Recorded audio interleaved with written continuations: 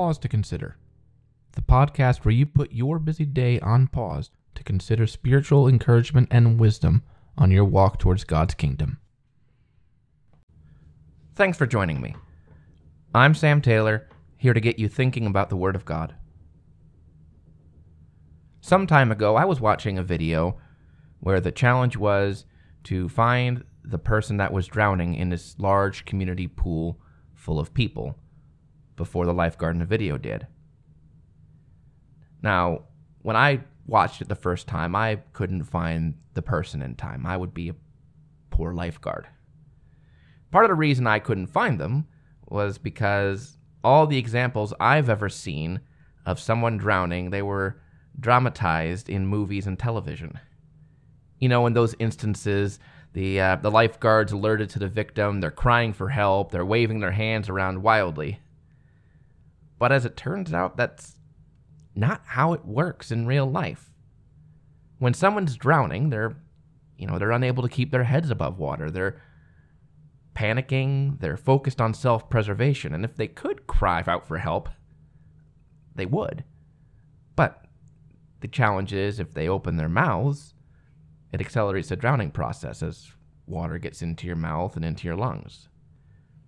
And if you've ever been in a situation where you thought you were drowning or you were afraid of drowning, you're probably familiar with how terrifying it is to drown.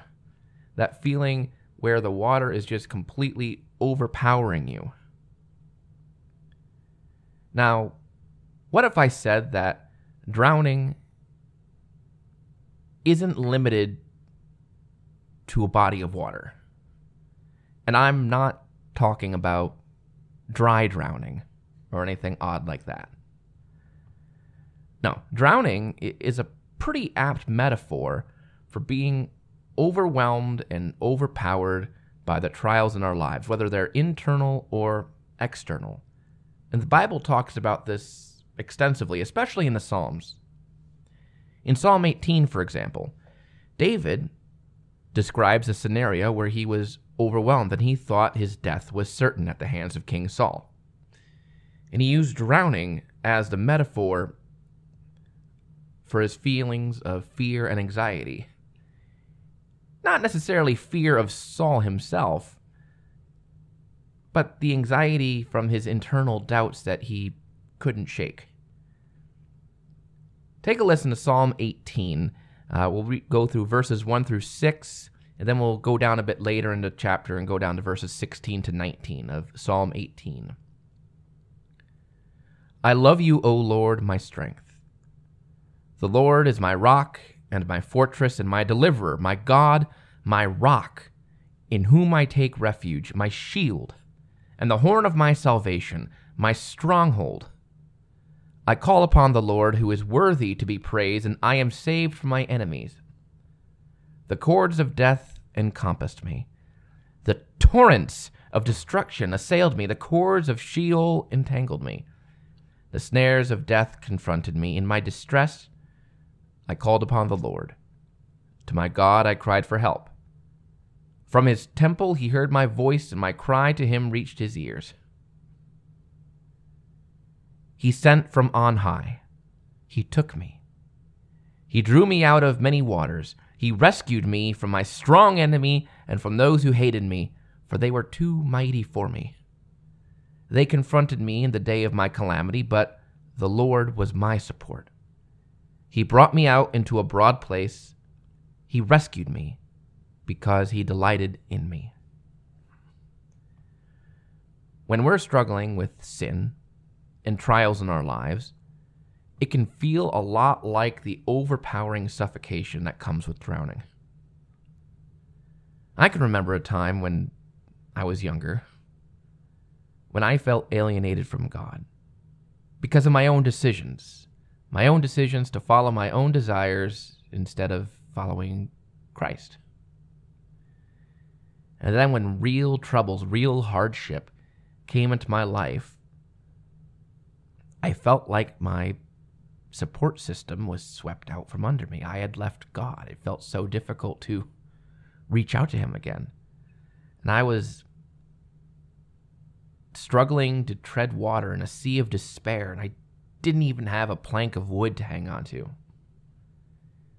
Now, perhaps you have an experience like this.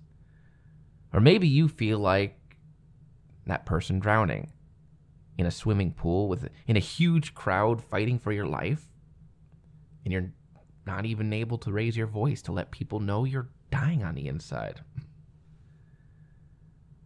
But praise God for so many reasons, but praise be to God that He has a watchful eye on all of His little ones, you and I included. Even when we're in over our heads, especially when we're in over our heads, struggling to tread water, God is present. And when we can't open our mouths to cry out, God can hear the sincere prayers from our hearts that our mouths can't speak. Another psalmist expressed it beautifully, I think, in Psalm 130, verses 1 through 5. Out of the depths I cry to you, O Lord. O Lord, hear my voice. Let your ears be attentive to the voice of my pleas for mercy. If you, O Lord, should mark iniquities, O Lord, who could stand? But with you there is forgiveness, that you may be feared. I wait for the Lord. My soul waits, and in His word I hope. And this is wonderful encouragement to think about when we ourselves are overpowered by the struggles that we deal with.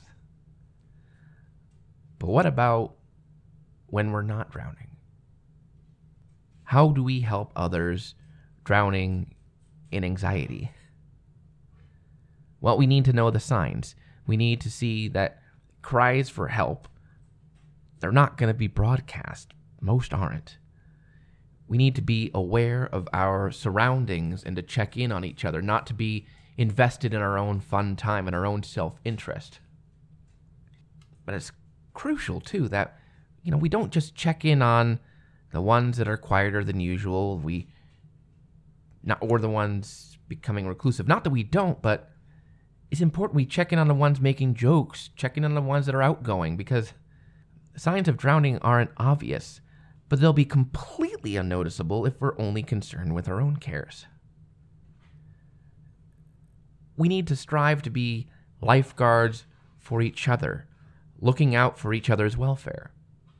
Now, Paul reminded the Philippians how Timothy embodied this principle, and he serves as an example for all young people in body or in heart, how we can be lifeguards for each other.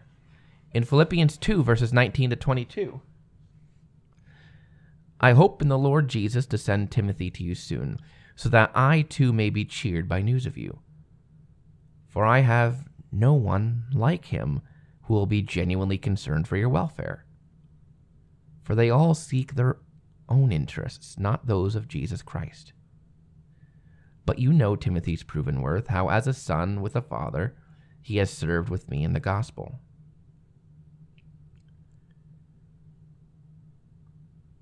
The waves and torrents of this life are strong. They're often overwhelming. With Christ as our shepherd, with each of us looking to the needs of each other, not to ourselves only, we can prevent drowning in our body of believers, being drowned by the worries and cares of this life. And if God wills, we'll all get to see that day foretold in Revelation where it says, Then I saw a new heaven and a new earth, for the first heaven and the first earth had passed away, and the sea was no more. A time without drowning, a time without being overwhelmed by anxiety. That time is coming soon, sooner with each day. And I hope we all get to be there, and I hope we can all help each other along the way to keep each other afloat in this sea we call life.